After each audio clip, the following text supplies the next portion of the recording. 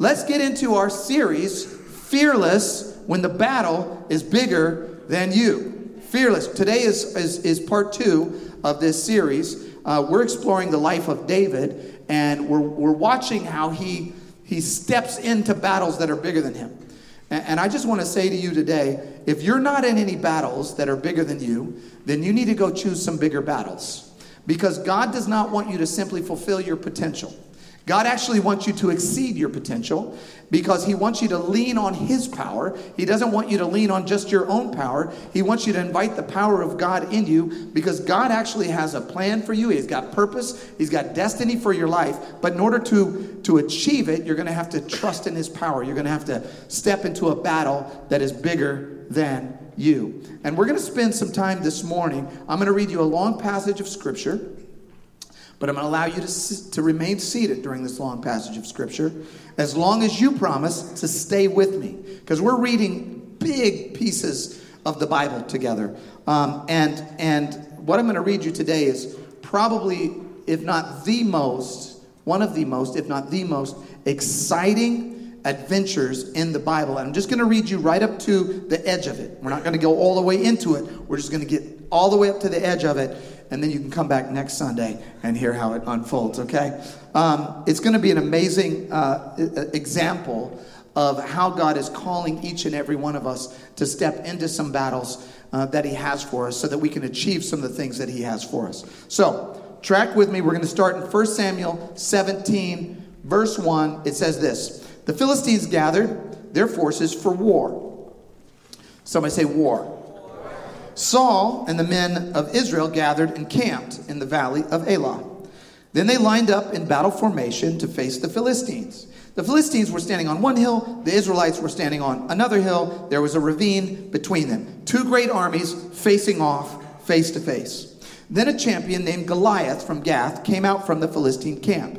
He was 9 feet tall, 9 feet 9 inches tall. He wore a bronze helmet, bronze scale armor that weighed 125 pounds. There was bronze armor on his shins. There was a bronze sword slung between his shoulders. His spear shaft was like a weaver's beam. That's like a big old beam. It's very thick and big and round. And the iron point of his spear weighed 15 pounds. Just the arrowhead, just the point weighed 15 pounds. In addition, he had a shield bearer that was walking in front of him. So he was armed to the teeth. He was so armed to the teeth, he had to have somebody help him carry his armor. I mean, this guy was ready to fight. He stood and shouted to the Israelite battle formations. He said, "Why do you come out to line up in battle formation? Am I not a Philistine? Are not you servants of Saul? Choose you one of your men, have him come down against me. If he wins in a fight against me and kills me, we will be your servants. But if I win against him and kill him, then you will be our servants and you will serve us." Then the Philistine said, I defy, so now he's getting personal, I defy the ranks of Israel today. Send me a man so we can fight each other. When Saul and all Israel heard these words from the Philistine, they lost their courage and were terrified. How many of you ever faced a battle that made you want to kind of shirk back a little bit, step back a little bit because the battle seemed so big? The enemy seemed so daunting. The task seemed so overwhelming that you weren't quite sure if you could step into it. Now David, it says, was the son of the Ephrathite from Bethlehem of Judah named Jesse. Jesse had 8 sons, and during Saul's reign was already an old man. That's Jesse, not David.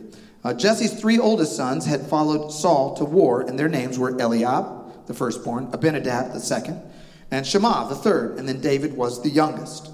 One day Jesse had told David, said, "David, take this half-bushel of roasted grain along with these 10 loaves of bread for your brothers and hurry to their camp. Also take these 10 portions of cheese to the field commander." So he sends his son, his youngest son, on a little errand. Okay? I want you to take some cheese sandwiches to your brothers. Tell me how they're doing and then come back. Check on their welfare, he says, of your brothers and bring a confirmation from them. So David got up early in the morning, left the flock and left someone to keep it, loaded up and set out as Jesse had instructed him.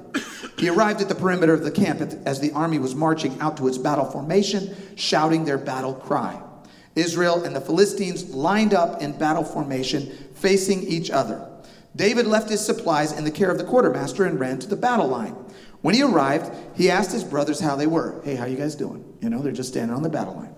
While he was speaking with them, suddenly the champion named Goliath, the Philistine from Gath, came forward from the Philistine battle line and shouted his usual words, which David heard. And these were colorful insults that he had been shouting for 40 days. He had been yelling and daunting and defying these Israelites. When all the Israelite men saw Goliath, they retreated from him terrified. David spoke to the men who were standing with him. I love David's question. Just who is this uncircumcised Philistine that he should defy the armies of the living God? Little guy just looking out there and going, who does this guy think he is? David's oldest brother Eliab listened as he spoke to the men and became angry with him. Why did you come down here, David? He asked. Who did you leave those few sheep with in the wilderness? I know your arrogance. I know your evil heart. You came down to watch the battle. You brought some popcorn. You're just here just to see what's going on. You're just here to watch the show, David. I know you. What have I done now? Protested David. It was just a question. What David said was overheard and reported to Saul. So Saul had David brought to him. This is interesting. David said to Saul, Saul, don't let anybody be discouraged by him, that giant. Your servant will go and fight the Philistine. David says, hey, Saul, don't be discouraged. Don't be afraid. I'll do it. I'll go fight him. I'll go take on this giant. Don't be discouraged. I got this. Saul replied, you can't go fight this Philistine. You're just a youth, and he's been a warrior since he was young. Today, I want to preach for a few minutes on the subject, put me in the game. Put me in the game. Let's pray. Father, we come before you today, and we ask for your presence to open our heart. We ask for your Spirit, Lord, to break open our heart that we might receive the nourishment of your word. We pray, Lord God, that it would be a feast for our soul, that we would grow and that we would expand into the men and women that you have called us to be.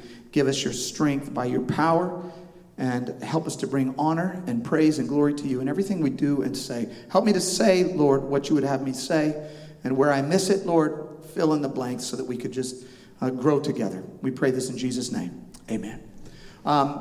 There was a young man. His name was Jason McElwain. 2003, he was 15 years old, and he was trying out for his school's junior varsity basketball team in Rochester, New York. A lot of enthusiasm, a lot of excitement, but Jason McElwain was part of the special needs program. He had been diagnosed with autism as a little kid, and he had made some great strides socially and academically, but he just had not developmentally reached that state where he could actually be competitive on the junior varsity basketball team. But the coach really liked his enthusiasm, really liked his grit. And so the coach said, hey, listen, Jason, I'll tell you what I'll do. I can't put you on the team, but I'll make you the team manager. And that way you can be around the team, even though you can't be on the team. And what you'll do is you'll fold the towels and clean the towels. You'll carry the water. You'll wind the clock. You'll put the chairs out for the game. You can be around. You can drill with us. You can just be a part of it. And so Jason McElwain, 15 years old, says, okay, I'll do that, coach.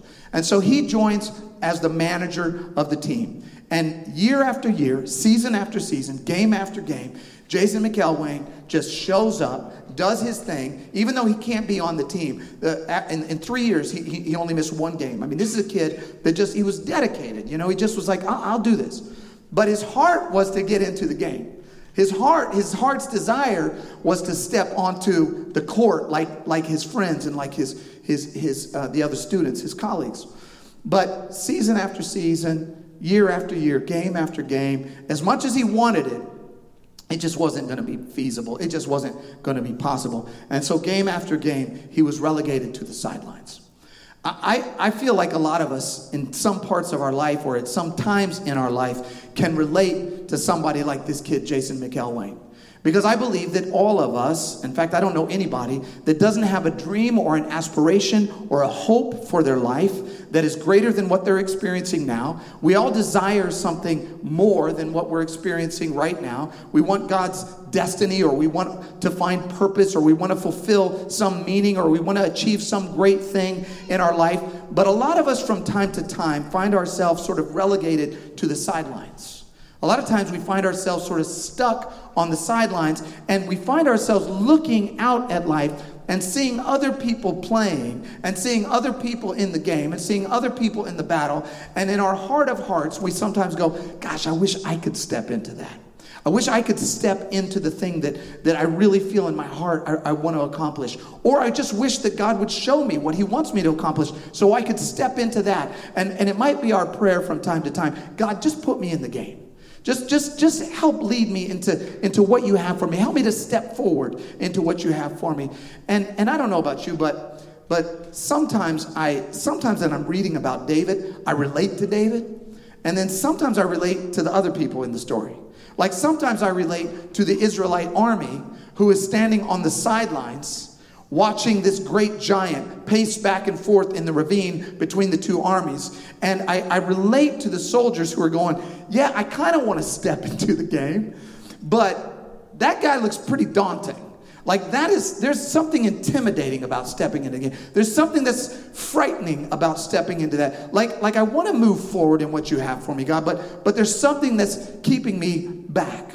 And I love how the writer takes such great care to describe the giant and how daunting he is. It says he's 9 feet 9 inches tall. He's got bronze helmet, bronze scale armor, 125 pounds. He's got armor on his shins. He's got a sword slung between his shoulders. His spear is like a tree trunk. The point of his spear is 15, like taking the time to tell you that this is a pretty scary guy, right? In addition, he's got a shield bearer. He's got another guy with him. In other words, what keeps the Israelite army and what sometimes keeps us from stepping into what God has for us is that we're looking at the size of the problem, right?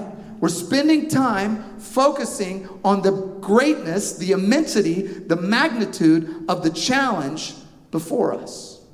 We're looking at it. I want to teach you a phrase today, and I want us to just memorize this phrase, and then I want you to use it during the week, okay? We're going to memorize a phrase. The phrase is big. Somebody say big. Big. Compared to what? To what? Big. Compared to what? So the Israelite army is looking down at this giant walking back and forth. And you know what they're thinking? They're thinking he's big.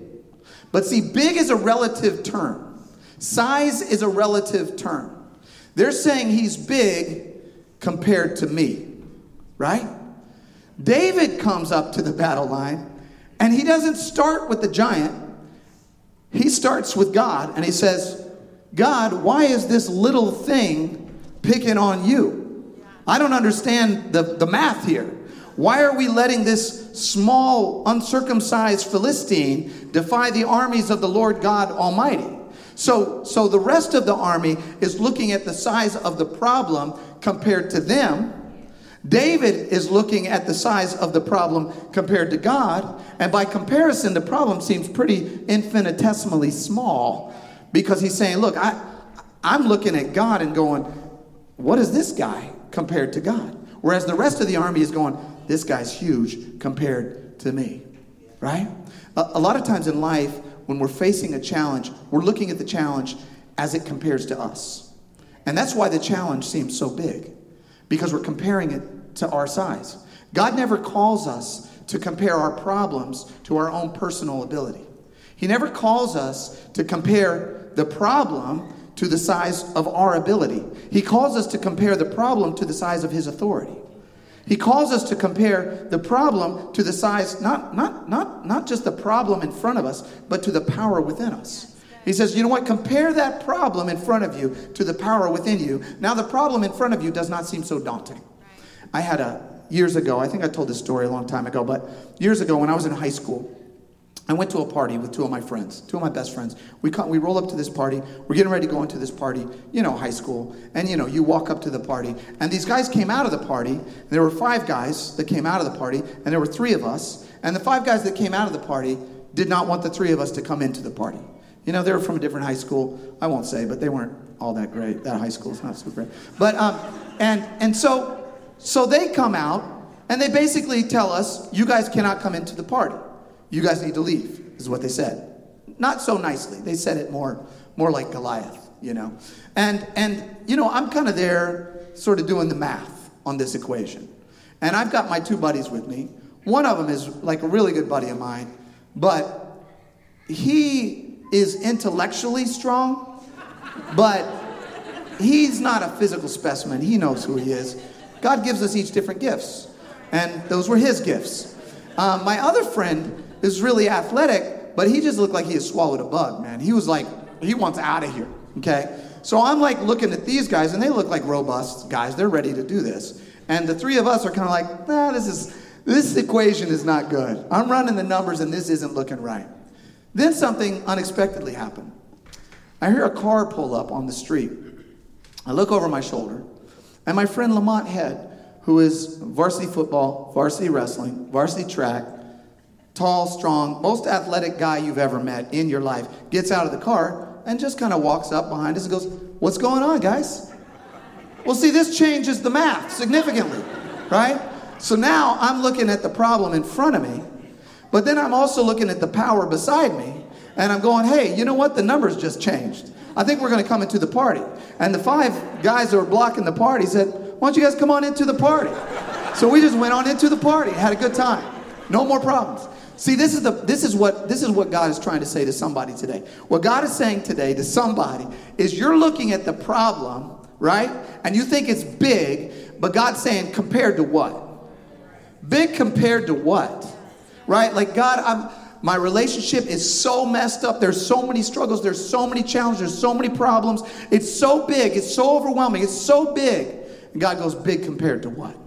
My child is so messed up. There's so many, addictions. There's so many problems, so much pain in their life. They're overwhelming. It's too big. Big compared to what?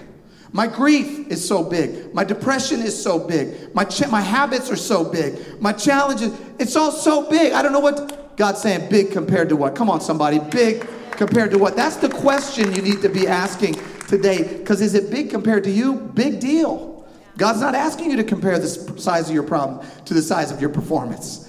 He's saying compare the size of your problem to the size of my power. And now the size of your problem doesn't look so big, right? Big compared to what? The problem, however, is that a lot of times we get around other people, and other people, like this entire Israelite army, are all in this defeatist mindset instead of a divine mindset. And so they're all kind of like going, I don't know. But see, that rubs off.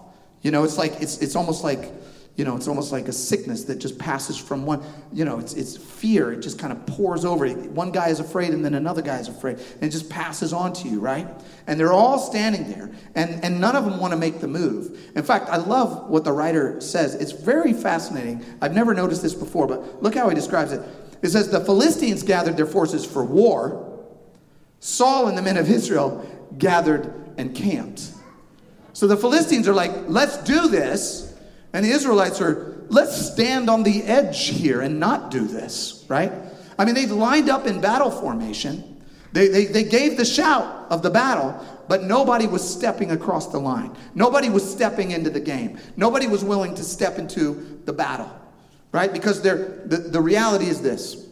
We hold off from stepping into the battle because of what I call the safety of the stands. When we don't stand out, I need you with me this morning, somebody. You ever notice how brave people are when they're in the bleachers? You know what I mean? You ever been somewhere where you're in the stands and, man, people can shout some stuff from the stands.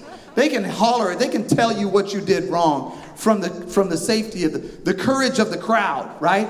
Oh, wow, I really could have done that better. But I'm not actually going to do it. I'm just going to stand back and watch somebody else do it. And then I'll tell you how you could have done it better, right? That's what the Israelites are doing. They're like, we're safe back here. We're safe here. Anybody remember Super Bowl 49, 2015, Seattle Seahawks versus New England Patriots? Anybody remember that? It was one of those games where, like, there's 30 seconds left in the game. Patriots are up 28-24. The Seahawks have the ball on the 1-yard line. Okay? Second down. They've got one timeout left.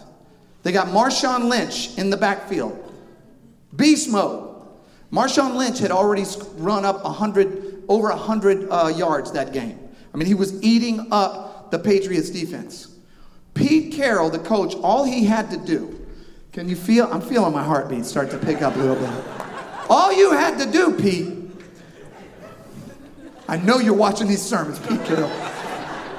All he had to do was to hand the ball to Marshawn Lynch. Marshawn Lynch punches through the 1-yard line, punches into the end zone, and the Seattle Seahawks defeat the uncircumcised New England Patriots for the win. Super Bowl 49. That's all he had to do, right?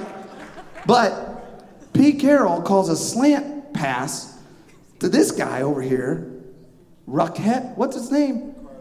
What was it? Lockhead. We don't know. We just don't know. We don't know the guy's name. We don't remember his name because his name wasn't Marshawn Lynch. So he throws over here. It gets intercepted. Game over. New England Patriots win. Right? And I just remember that everybody I know, including myself, were yelling at the TV. How could you make that call, Pete Carroll? Like, why would you throw the ball second down? You have a timeout. I just don't understand that call, right? Everybody in the stands is going, what just happened? The commentators on TV, go back and look it up on YouTube. They're like, what kind of call was that, right? All of us who are not on the field can make the right call, right? It's easy to make the right call in the stands. It's hard to make the right call in the field. It's hard to make the right call. And even Pete Carroll said, look, that was a bad call. I should have, right? But the reality is all of us who are in the stands, we can be very, very, sure of ourselves because we haven't stepped onto the battlefield. And what somebody needs to do today is to start shutting out the voices of the fans who can tell you, who can armchair quarterback your life. Who say, look, you know what you should have did? You know what you should have done? Here's how you should have done that, right? But they've never stepped into the battle. I want you to start ignoring the voices of the people who have not fought the battles that you're fighting.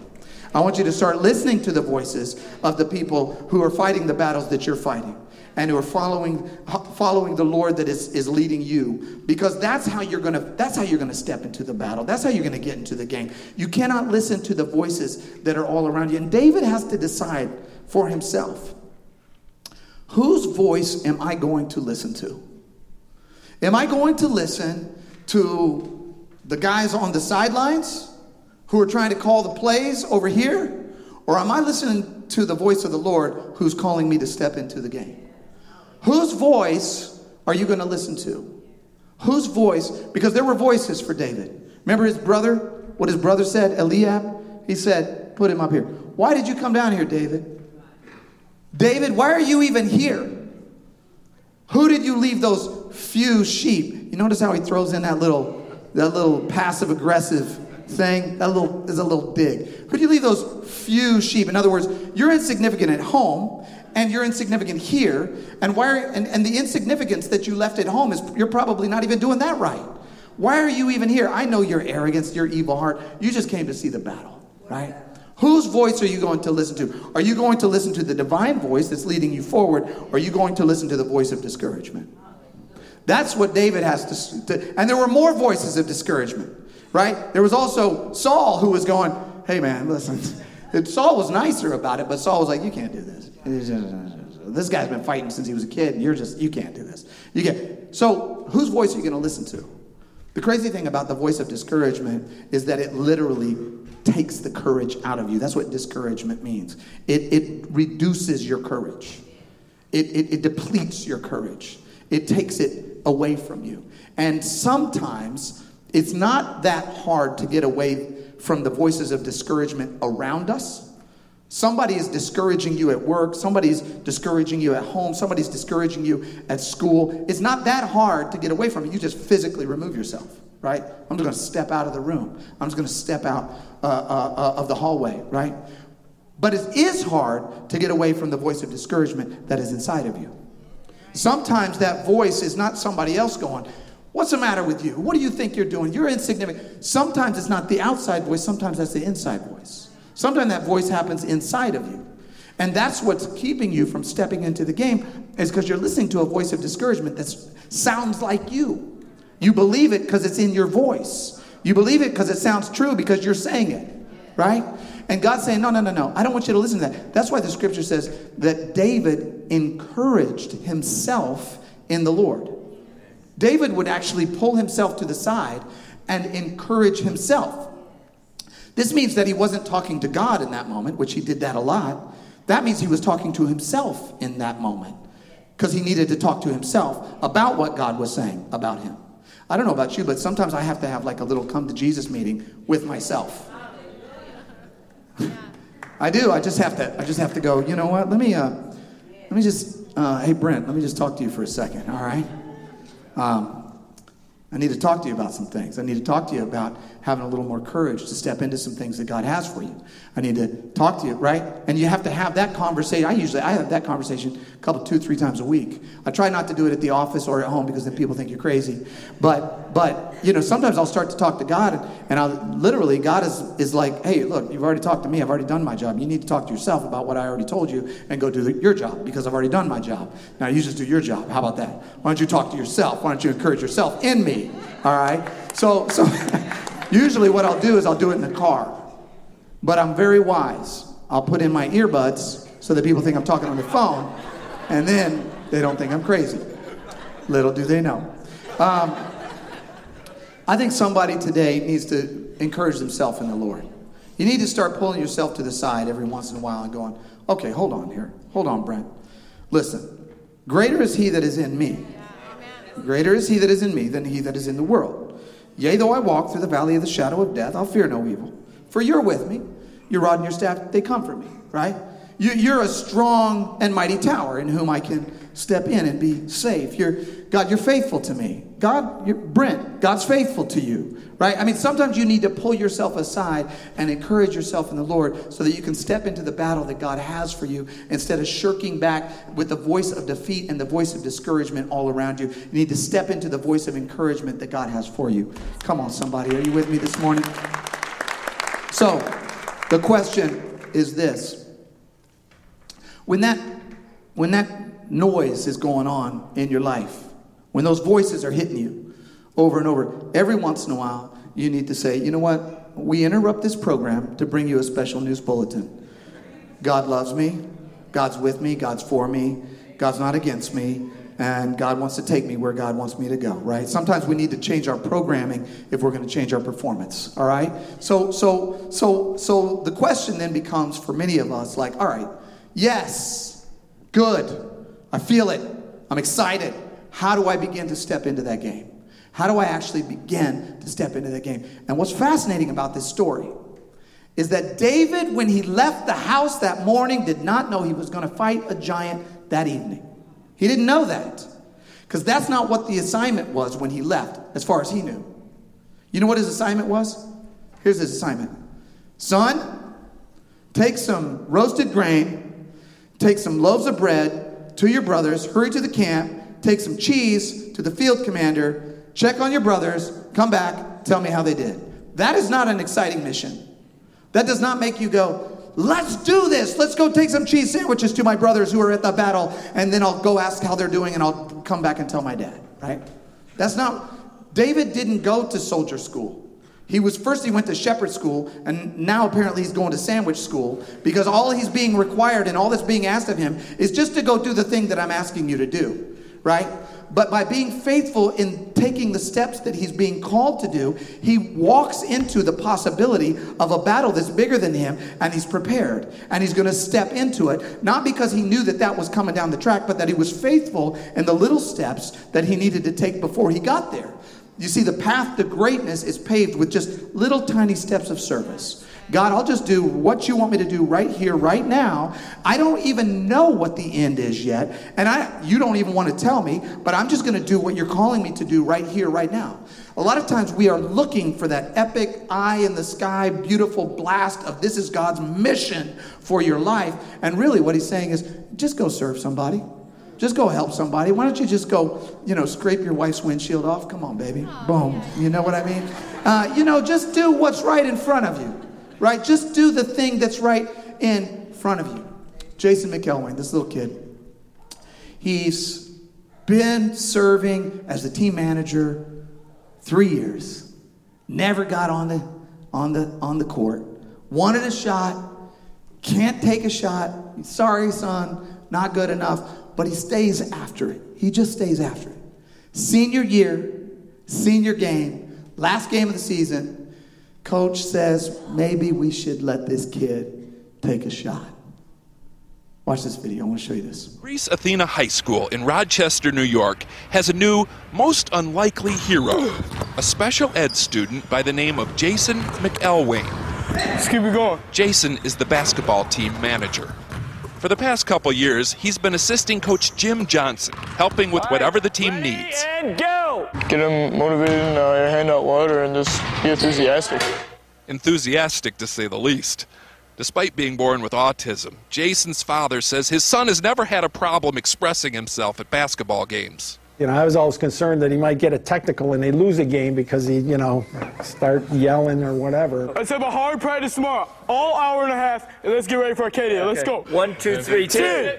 Because he has been so devoted to the team, for the last game of the season, Coach Johnson decided to let Jason actually suit up. Not to play necessarily, just to let him feel what it's like to wear a jersey. At least that was the plan. But with 4 minutes to go in last week's game, Coach Johnson stood up and pointed to number 52, Jason McElwain. After years of fetching water and toweling off other people's sweat, Jason was actually in a game. His first shot was a 20-footer from the right baseline. Was it close? Did you almost make it? I just airballed it. I'm like, just, dear God, please, let's just get him a basket. His second shot missed too, but the third was a charm. A 3-point no-doubter. And Jason wasn't done yet. Not by a long shot. If I wasn't there to witness it, I wouldn't have believed it, You caught fire. I just caught fire. I was hot as a pistol. Jason ended up shooting 6 3-pointers. One right after the other. He had 20 points total, and each time a shot went in, his teammates and the crowd went a little crazier. His last basket, right at the buzzer, created total mayhem. Because he is autistic, Jason says he's used to feeling different, but never this different. Never this wonderful. Steve Hartman, CBS News, Rochester, New York. Just turn to your neighbor and just say, you're hot as a pistol. Just tell him, you are hot as a pistol. I love that story because this is a kid who's just putting one step in front of the other. He doesn't know how this thing's going to turn out, and then out of nowhere, he gets a shot. He gets an opportunity to step into the game. I wonder today if there's anybody here who you want in the game. You want to step into what God has for you. You want to pursue the destiny that he has and the purpose that he has and the plan that he has for you. You're not quite sure how to do it. And today, the answer is just take the step that's right in front of you. Just do this act of service that's right in front. Just do the thing that God has placed in front of you. For some of you today, that might be, I'm going to make a commitment to follow Christ. Today's that day. I'm going to open my heart. I'm going to receive Jesus. I'm going to start walking after him. If that's you, let us know. Put it on your connection card. Put it in one of the baskets. Maybe that's the step. You don't have to shoot it. You don't have to shoot it from out here. You can just put it. You can slam dunk it right in one of these baskets. Maybe today for somebody, it's like, I have this idea. Maybe I should lead a life group. I've been sitting on the sidelines. Come on, get in the game today. Coach put me in the game, right? Come, maybe it's going to step 2. I don't know what it is for your life, but I know that each and every one of us are called into something greater. We're called to face some giants that are bigger than us. We're called to face some battles that are bigger than us. So my prayer for you is that your prayer would be, God, I don't know exactly what the end is for my life. I don't know what the end is for this relationship. I don't know what the end is for my finances. I don't know what the end is for my child. I don't know what the end is for it. But God, would you just put me in the game? Would somebody pray that with me this morning for your life, for your family's life, for your friend's life, for the life of this church? God, put us in the game. Help us to face some battles that are bigger than us. Put us in the game to your glory. Let's pray. Father, we come before you. I thank you for each person here. I thank you, God, that each and every one of us, Lord, are are opening up our hearts to receive your word. I pray, Lord God, that your word would just soak right down into the midst of our heart and transform us, change us, inspire us, encourage us when we hear the voice of discouragement. Encourage us, God, when we look at the size of the problem, and draw us closer to you, God, when we're tempted to lay back in the safety of the stands. Let us have the courage to step into the things that you have for us. Lead us, guide us, take us forward into the battle, because we know that the battle is yours. You'll never leave us nor forsake us. We will be strong and courageous as we pursue your purpose. Father, get us into the game, we pray in Jesus' name. And somebody say amen.